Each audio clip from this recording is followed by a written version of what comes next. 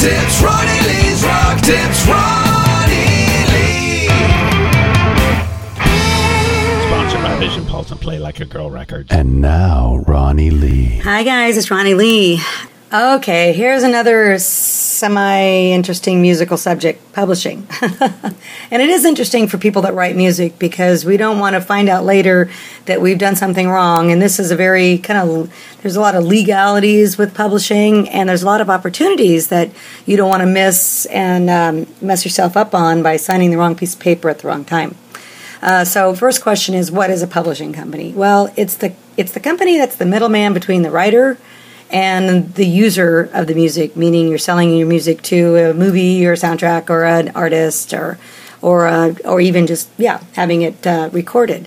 So if you're selling your own song and you can retain your own publishing, that's great. You're going to need a publishing company. Even if you are using a publishing company, you still should have your own publishing company for those situations that come about where you can retain the publishing. Because what are you doing when you retain it? You're cutting out the middleman, right? Sometimes you need the middleman. Middlemen are important. They do a wonderful function. I have sold songs to publishing companies and done better than keeping them myself, because as Kim Fowley used to say to me, 10% of zero is still zero. Yeah, I'm pretty sure. So those are the decisions you make with your business manager, your personal manager, and the people that you consult with on the direction of your music. Super important. So one of the things that you have to do as a writer and as a publisher is you have to affiliate with one of the societies like BMI or ASCAP. You must register with them, with your publishing company. You can register with all three. However, you have to have different publishing companies with each one. And of course, you're just one writer.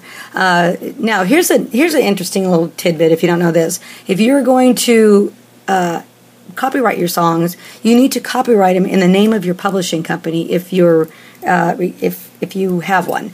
If you've already registered it under your name, you need to transfer the copyrights to your publishing company.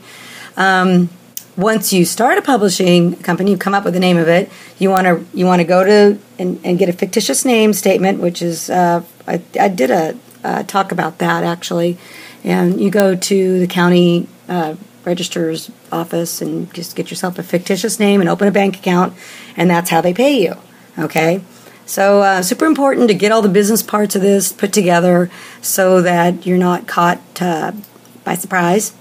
And I think it's a great thing when people, like I said, you may never use it. You may always sell your music to a publishing company because they may be representing you well and everybody's happy, or you may do half and half.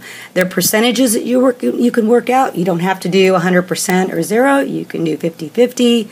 Whatever deal you do, but it's important to have your ducks in a row, have your publishing company set up, line up with one of the music societies, a BMI, ASCAP. I can't think of the third one, sorry, but there are three.